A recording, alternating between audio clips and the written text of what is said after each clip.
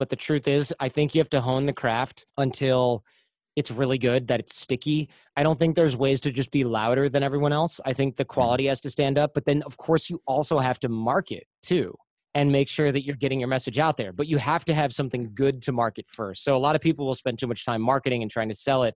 And the problem is you're just pouring water into a bucket that has holes in the bottom and it's leaking, right? Because people aren't sticking to your show. I know a lot of podcasts that have great marketing. I don't really do marketing. I'm changing that this year.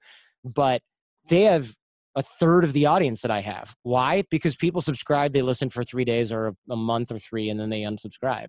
But if you have a great show, great content, then a much higher percentage of people that find you will stay.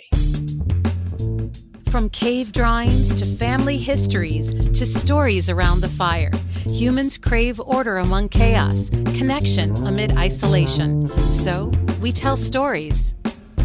Our mission at the Storytellers Network is to bring the art of story to the masses. Whether you're in marketing, you're an entrepreneur, or you're developing your own personal brand, telling your story effectively can make the difference between celebrating milestones and collecting unemployment. The Storytellers Network strives to help storytellers tell their stories so you can learn from the best. Now, your host, the inbound evangelist himself, Dan Moyle.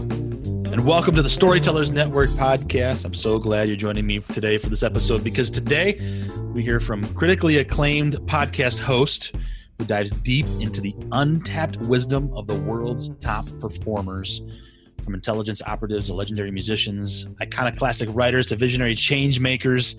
And if all this sounds familiar, it's because Jordan Harbinger joined the Storytellers Network for this conversation to round out season 2 of this show. I'm so stoked. His show is amazing. And before this show that he's on now, the Jordan Harbinger show, he's on another huge podcast. So he is definitely well-versed in storytelling and podcasting. He's a successful host, an author, a speaker, a master storyteller. We talk in this interview, or this conversation, not even an interview. We just have a conversation. I love it. He was so much fun. We talk about personal branding and what that means, why he calls it the Jordan Harbinger show, why he chose podcasting. He helps you learn a little bit about how to get stories out there. He talks about Michael Port, a great speaker coach. Just a lot of great stuff in this episode. So I'm stoked to have you here today. So he's going to share his story with the Storytellers Network. And before we get into that conversation, just a quick reminder, you can find us online at thestorytellersnetwork.com for more episodes, for how to contact us, and for other resources to help you tell your story a little bit better. And if you like what we're doing here, please leave us a review. It helps us reach new storytellers. Now, let's get to the stories. Well, thanks for joining me today, Jordan. Appreciate you making time out of your busy schedule and coming on the Storytellers Network, man. Welcome. Yeah, thanks for having me on, man. So you're a fellow Michigander. I know that, native, but you're not in Michigan anymore. I like to start off finding out where everybody kind of is, because the whole idea is you don't have to be in a mecca city to be a storyteller. You can do it from anywhere. So where are you at geographically, Jordan? I'm in San Jose, California. I do fly around a lot to do shows, but it's not because I have to. It's because I want to. Oh, nice. So you've got to that point where you get to kind of write your ticket then, huh? Yeah, I would say so. If Larry King's like, yeah, let's do the show, let's do the program, I'll go to LA and do it, And if it's a friend of mine, like Cal Fussman or something like that, I'll go to them. Or, New York City, there's a bunch of media there. I'd like to do those shows in person. But I normally do the shows on Skype or Zencaster because it's just easier logistically, but it's also a better relationship when you can meet someone in person. Oh, absolutely. And so your show, the Jordan Harbinger show, is on Podcast One. So do you go, and are there studios in California or on the East Coast? Podcast One has studios in LA, and I do record there a lot, although it's hard to get in that studio because everybody wants to use it. So I find myself using that studio quite often, but it's always a good standby to have a bunch of really good recording studios in pretty much every major city to which I travel that I can call on speed dial for when you show up and they go, oh, shoot, we booked 3 people in the same time slot. You got to be able to call someone and go, we're coming there now, and we have Shaq. So get out of the room. We have Shaq. I love it. So Jordan, do you consider yourself a storyteller? When I invited you onto the show, were you like, I'm not a storyteller? Or was that like, oh yeah, totally? I was like, I'm not a storyteller. Yeah, pretty much. But you, I mean, for me, I listen to the show and you bring stories out of people and then you tell stories. I watched your talks at Google doing my research, and man, you have great storytelling chops. Why don't you think you are one? I just never really thought about it like that. And the Google talk, it's so funny. I remember going there and being really tired and they had called some crazy meeting right before it for like all hands or something. And so they said, I know the room only has like 30 people in here, but there are hundreds of people streaming it right now because there was this other thing that took over the first three, like just ended right when mine started. And I was a little bit de-energized by the fact that there were so few people in the room. But a lot of people watched that talk at Google and outside of Google. And I got some I'm surprised you said that. There were some comments on the YouTube video where people said, this guy's really boring, so monotone, where's the charm? And I was like, it's not that bad. I didn't think it was at all. I felt conversational. Well, not that's like good. Yeah, I was talking to a group of people that I could have had in my own house. So I think that's probably why it sounded conversational. Right on. I liked in that talk, you talked about being shy when you were growing up. It seems like you've come out of that, and maybe the whole podcast medium is great for people who are shy because you're not in front of people. But do you think that storytelling has played any kind of a part in helping you overcome that shyness? Sure. I mean, I think that what I'm doing now on the Jordan Harbinger show is essentially in large part storytelling. I mean, maybe I'm helping other people tell their stories by interviewing all these great folks, but it is still storytelling. It is still storytelling, and it's still a performance. So yes, that has helped a lot. Not only was I teaching networking and relationship development and social skills and things like that, so there is that angle, of course. At the end of the day, any type of interview has a story arc. So maybe I'm not using rhetorical skills per se, or at least not the same ones, not oratory skills, but there's a lot that's going on that has direct overlap with storytelling. Oh, absolutely. So in podcasting, that's what your medium of choice is. How do you think the technology of today has affected story? Whether it's because you chose podcasts, or whether it's social media, or whether it's, you mentioned Zencastr and that kind of thing. How does all of that kind of technology shape the craft of storytelling, do you think? Yeah, interesting question. So I think that these technologies do make things easier. For example, you've got Zoom, you can do video, so the conversation takes on another angle. We've got things like Zencastr, where I don't have to worry as much about the technical elements of somebody's internet connection, for example. That makes me able to focus on other things, doing things in person and going, oh, I'm going to bring a 3-camera setup that all fits in cargo pants because they're little GoPros. These types of things help you take what used to be impossibly complicated technology. I mean, a mobile recording studio was impossible in the early days of radio. There was no way you were getting reels of film moving around. And then they came up with a tape recorder, and it's, oh my gosh, we can do interviews in the field. Look at this tape recorder with an external microphone that has a giant handle on it. And then it became handheld recorders, which they still use. And now we have remote capability. If you were in the 90s and you wanted to interview someone remotely, well, I hope you have a satellite CNN, because that's the only way you're getting that. Now I can do it from my iPhone, record it, and I've got a show that looks better than Larry King Live did when it aired first. Yeah, no kidding. Yeah, and I used to be in news at a local CBS affiliate in Southwest Michigan, and so at the top 40 market, not huge, but yeah, that used to be where you'd have to go to a local station to get onto TV with anybody. Now it's like they're interviewing people on Skype, on FaceTime, Facebook Live, whatever it is. So yeah, that technology is almost democratizing in a way, I guess, huh? Yeah, democratizing is one of those overused buzzwords, but here it's completely apt. Yes, it does. The problem with democratizing things, though, generally, and don't read into that too much, but the problem with that is you end up with a lot of people who, maybe they didn't have a voice before because they're not really trying hard and it's kind of a crappy product, right? So yes, glad we democratize this. It allows a lot of people, myself included, to make a name for themselves, create a nice livelihood, do things that they love. On the other hand, there are, as of today, the official figures came out because of WWDC, there are 550,000 active podcasts in iTunes Guess how many are really great and worth listening to? I'm not sure, but probably you and I have enough fingers and toes to count them, or at least count them by tens. And there's a lot left over. Yeah, no kidding. Wow, that's crazy. Last I had heard was, around 400,000, and I thought that was like active and ones that maybe haven't published in, a year or whatever. So right, that's just crazy. Double-edged sword, I guess, right? I want to go back to something. When you mentioned your show, is it weird for you to talk in the third person and talk about the Jordan Harbinger show? It's kind of weird being. It's a little bit like, oh gosh, I feel kind of like a douche saying my name, but I didn't want to name the show something else because I was doing another show, The Art of Charm, and I never liked the name, and it was sort of not really what I was talking about, and it was kind of hokey. And then when I looked for other names, it was like, oh, getting suggestions from people. It's like, Live Your Best Life Show. I'm like, I don't want to look like a life coach. I don't want to look like anything other than me doing interviews. Because at this point, after 11 years, I know some people disagree because I've gotten some people like, who do you think you are? You can't name the show after yourself. You're not Larry King. And I'm like, actually, in the podcast world, there's only a few personalities that are doing high quality interviews. I'd like to think that I'm one of them. And even if I'm not, maybe I'm 5 years ahead of the game. So effing what? Okay, fine. I jumped the shark. I'm fine with that. Or jumped the gun. I'm fine with that. I don't want to name the show something that is essentially marketing. I think that the quality of the guest does a lot.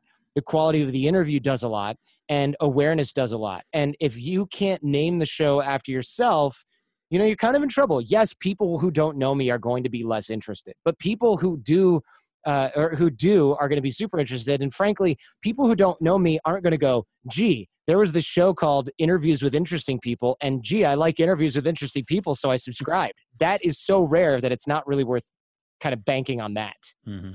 So for those who are starting off as kind of new storytellers and maybe, young in the podcast world, thinking about personal brand is pretty important, it sounds like, huh? Yes, but don't jump the gun too much, because I do see, and I know I'm overusing that stupid expression, but the problem is a lot of people do this to give themselves fake gravitas, where they're like, oh, I need to name it after myself because that's what important people do. So they're like, it's the John Jordan Show. And by the way, I don't know if that's a real person. If you're out there, sorry, I'm just picking a random name. And it doesn't work well because people, of course, they don't know who you are because you don't have a media footprint. So nobody's searching for it. People are legitimately searching for Jordan Harbinger because I've been doing hundreds, thousands of shows for over about a dozen years. So that becomes problematic if you just start doing that to give yourself faux gravitas. It's not going to work for you. Also, it is going to become a problem if you don't think about your personal brand. On the other sort of the other side of the coin, it's going to be a problem if you don't think about your personal brand, because then when you need to break out of it, like I did from The Art of Charm, it's like, oh, The Art of Charm guy. And it's like, okay, a lot of people do know who I am, but a lot of people just know the name of the show. It is easier to remember, but you got a problem, because now if you want to do something else, then you have to brand yourself as Jordan, formerly of The Art of Charm, which is what I'm doing now for search results. It's kind of a pain in the butt. If I read a book in 2 years, I don't want to do that. So I've got to wait for that I got to steer the ship. It's like an oil tanker. It's not going super quickly, right? Because you have to rebrand. So starting early with a personal brand is important, but starting only with a personal brand can be a mistake. Gotcha. Makes sense. I like the metaphor of steering a giant ocean liner, an oil ship, this kind of a thing, because it takes a while to rebrand. So, all right. So after 12 years, thousands of shows, hundreds or thousands of shows, you interview storytellers from all walks of life, Jordan. Why did you choose podcasting as your medium? As a storyteller? I chose podcasting as my medium because I love having conversations with people. And I know people are like, you could do that on YouTube. There's a whole different level of production that's involved with video. I'm sure that you understand that. And that's very problematic because it can stop you from doing the shows that you need to do with the people that you want, because you can't get video of them, or, they have to be live in front of you, and you've got to have your production crew. It's more expensive. There's all kinds of problems with that. And so it's much better if you can do something that's really simple. Podcasting, the tech is so simple. You can do it remotely. It doesn't affect the quality. And that's what I wanted to do. And a lot of marketers and things are like, oh, you need to do video. You need to do video. You don't really need to. I also find that starting a YouTube presence is mostly a young man's game. It's really hard to stay relevant on YouTube. It's very problematic to stay relevant on YouTube. And also, the audience on YouTube is lower quality. Podcast audiences, by all accounts, are highly educated, affluent professionals that live in cities. YouTube is everyone. That might sound great, but if you're trying to market something, it's actually better to have 100,000 people listening to a podcast than it is to have 2 million people playing your videos on YouTube. And the reason is because you have 100,000 focused, educated professionals or whatever demographic that you're looking for listening to your show. YouTube, you have a bunch of 14-year-old kids. That's the huge majority. You have a bunch of people that found you by accident. You have a bunch of people that played it by accident. You have people that are looking for something else. None of that happens with podcasts. So creating something, staying relevant, having a high quality audience, those are the strong points that podcasts bring to the table. Yeah, if I hear one more person tell me they want to go viral and get 2 million views on YouTube, I'm going to poke their eye out. Exactly. I take issue with the young man comment, by the way. I think we're about the same age. You talk about being in college in the mid to late 90s. We're not old yet, are we? Son of a... I don't know. I think we are. That's all right. I'm okay with it. So out of all these interviews that you talked to people, you mentioned Shaq earlier, you talked to Simon Sinek, you talked to a ton of great people. How do you think storytelling can play a part in any profession? You know, whether it's some of these famous folks you talk about or well-known, you as an attorney, how does storytelling play a part in any profession that we're in? Does it? Or is it kind of a overused buzzword?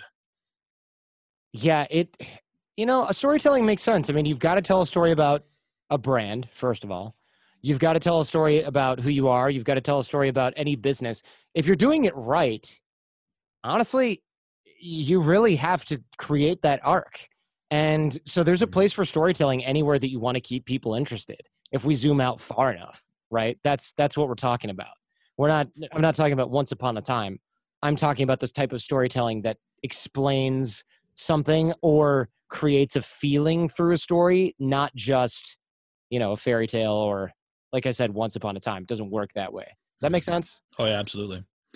And when you tell those stories, putting your listener or your viewer or your recipient in the place of like hero in some way, oftentimes kind of helps you get your way, doesn't it?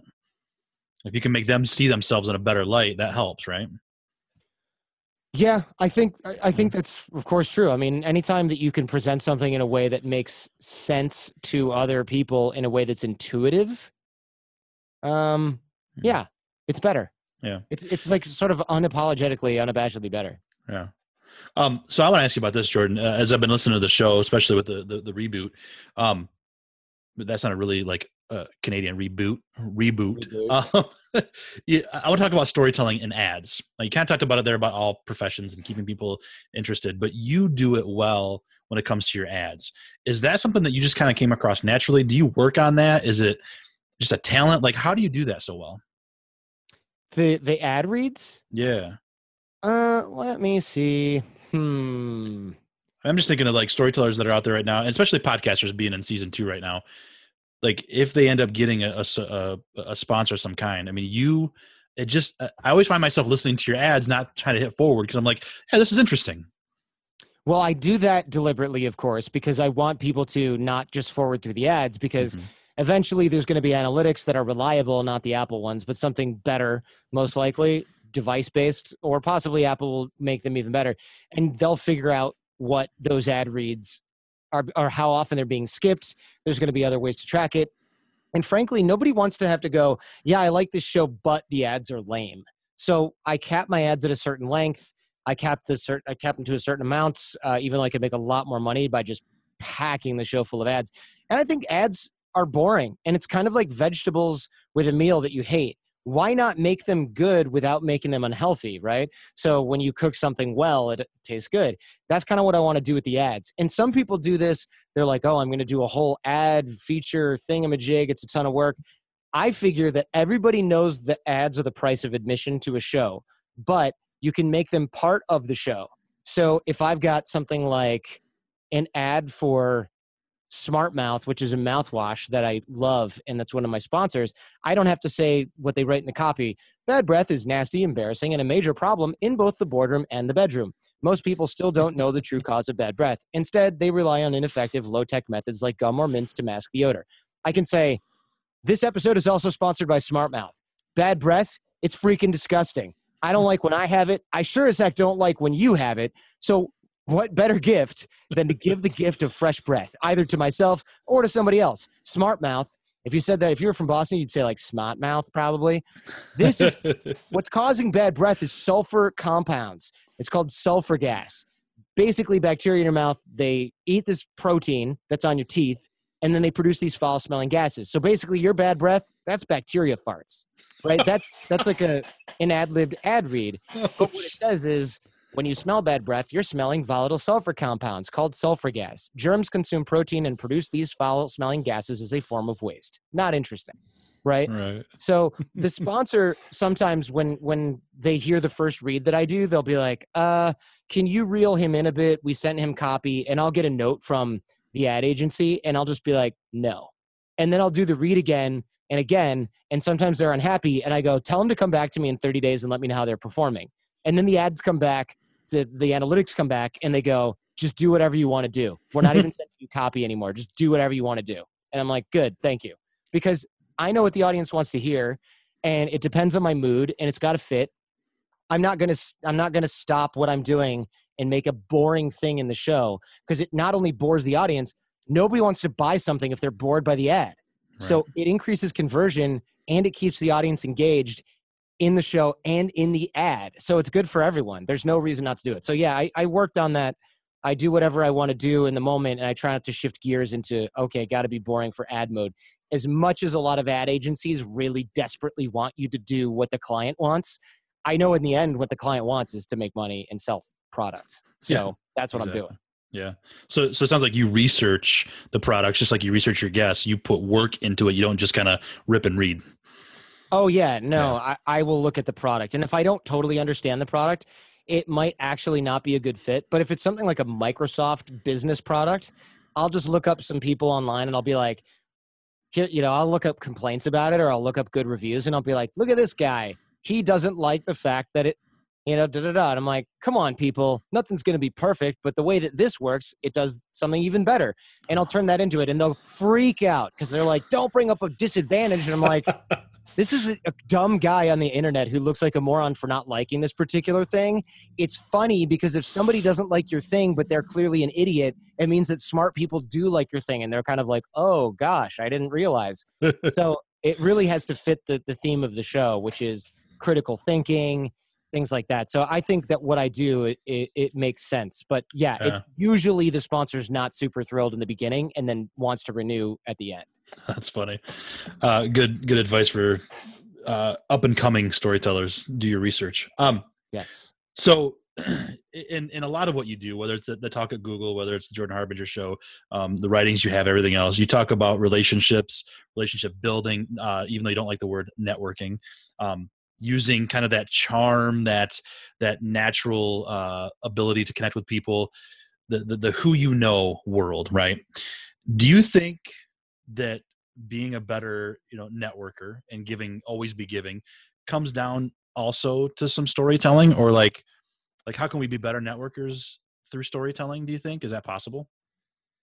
Yeah, I don't exactly have an example top of mind, but I will say that yes, you become more memorable if you can tell a story in a social environment. Yes, you become more memorable if your story makes sense, has a good arc, is memorable in some way. And it doesn't mean like once upon a time I did this, but if you have an arc to what you're doing, what you're presenting, if you're giving a talk and you can create good story arc, good storytelling skills come into play on this, it's really going to be a super memorable presentation. And so I end my keynotes with a story. I try to weave miniature stories into pieces in an hour-long keynote or talk, because otherwise it's a freaking presentation and nobody likes that. But if you're just telling stories, people go, what was I supposed to learn from that again? So it definitely helps. You're not able to be effective without it. So you giving great advice. You've had some successes, but I want to hear the other side of that, Jordan. When has a story fallen flat for you? Have you had one that was just like a total bomb? You're like, oh, that was terrible. A story falling flat for me personally? Yeah, I'm sure it happens all the time. I've probably blocked it out of my mind, but let me think. I mean, yeah. Look, I do a podcast, so I make a lot of mistakes, especially earlier episodes of the show. I luckily have a producer, and I can go, "Hey, edit that out. That was really lame." So I have that ability to do that. But I'm trying to think of an example. I've definitely been in front of crowds, even at Google, where I gave that talk, and I told a couple stories, and nobody in the room laughed. And I thought, "Oh my gosh."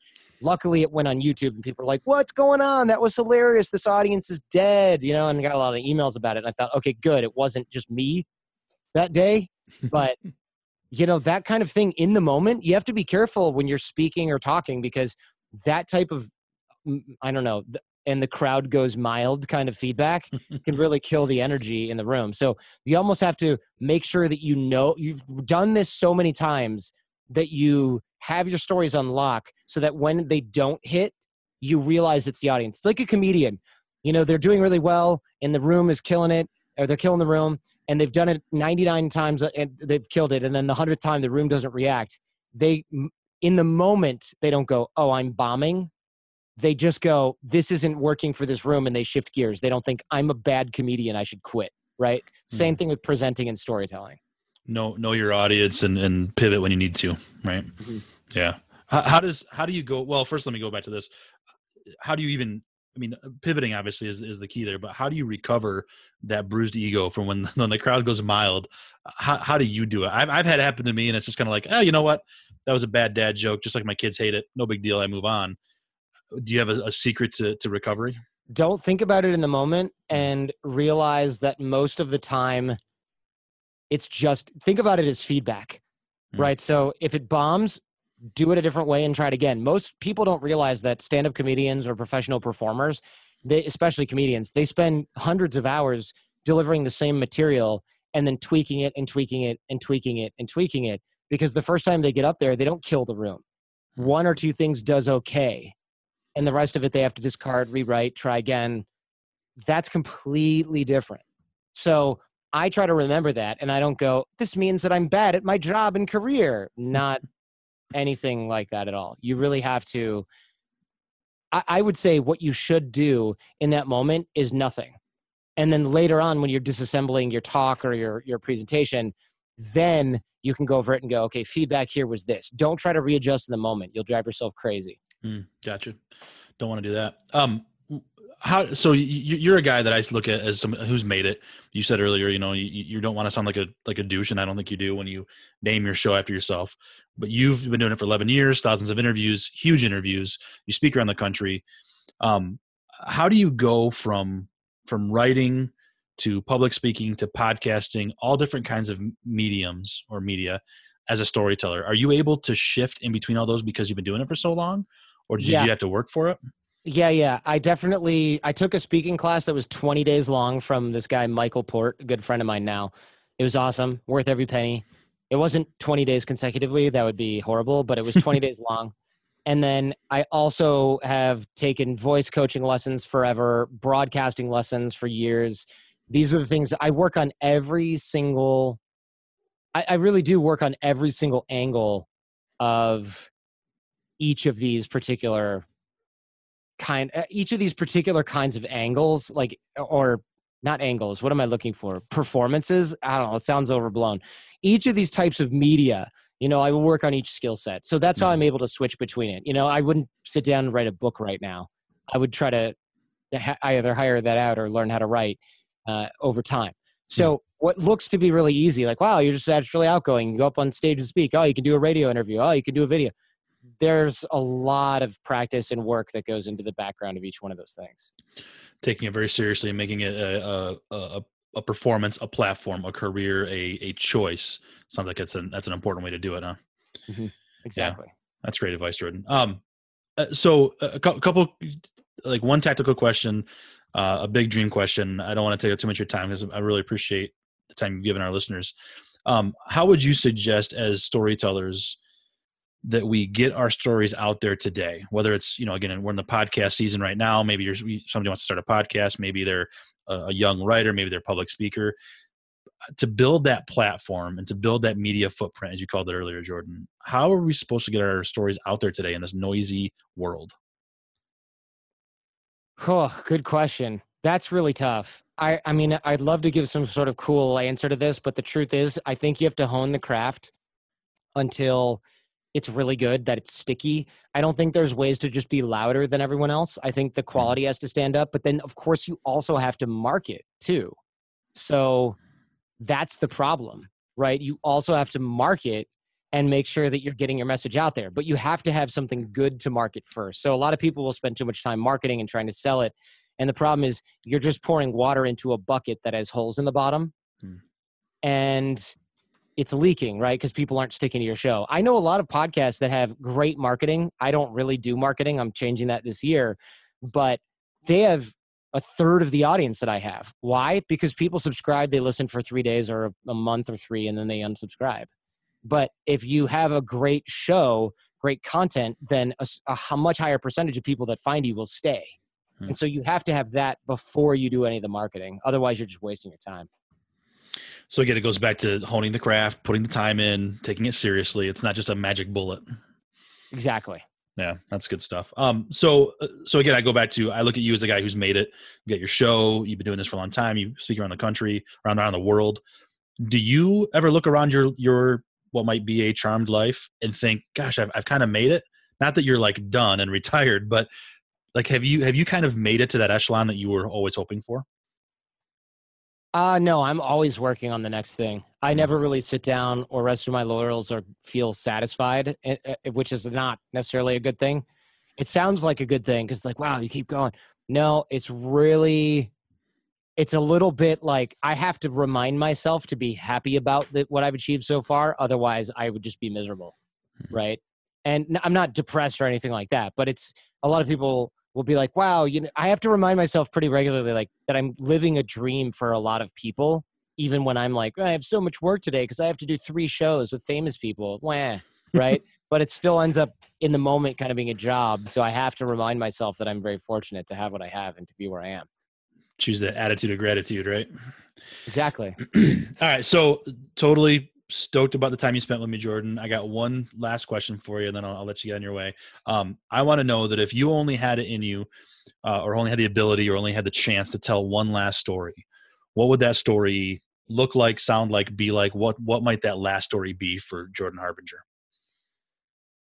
I don't know. I mean, I really do look at all of the shows that I release on the Jordan Harbinger show as this legacy that's going to be around after I'm gone, probably deluding myself. Nobody will care about podcasts in like 60 years, but I do think about this a lot. I think about how I'm leaving a mark on the world. So I don't have one thing left. And I think that's why I podcast in the first place, is because I'm able to sort of get all of this stuff out of my system and out of other people. And that's sort of the collaborative effort that I'm really focused on. Cool. That's good to know. So where's the easiest way to find you? Obviously, I mean, Google, but what's the central spot for Jordan Harbinger? Yeah, the Jordan Harbinger Show is where I'm at it, since you're listening to a podcast. Or if you want to learn how to create great relationships, network like a pro, advancedhumandynamics.com.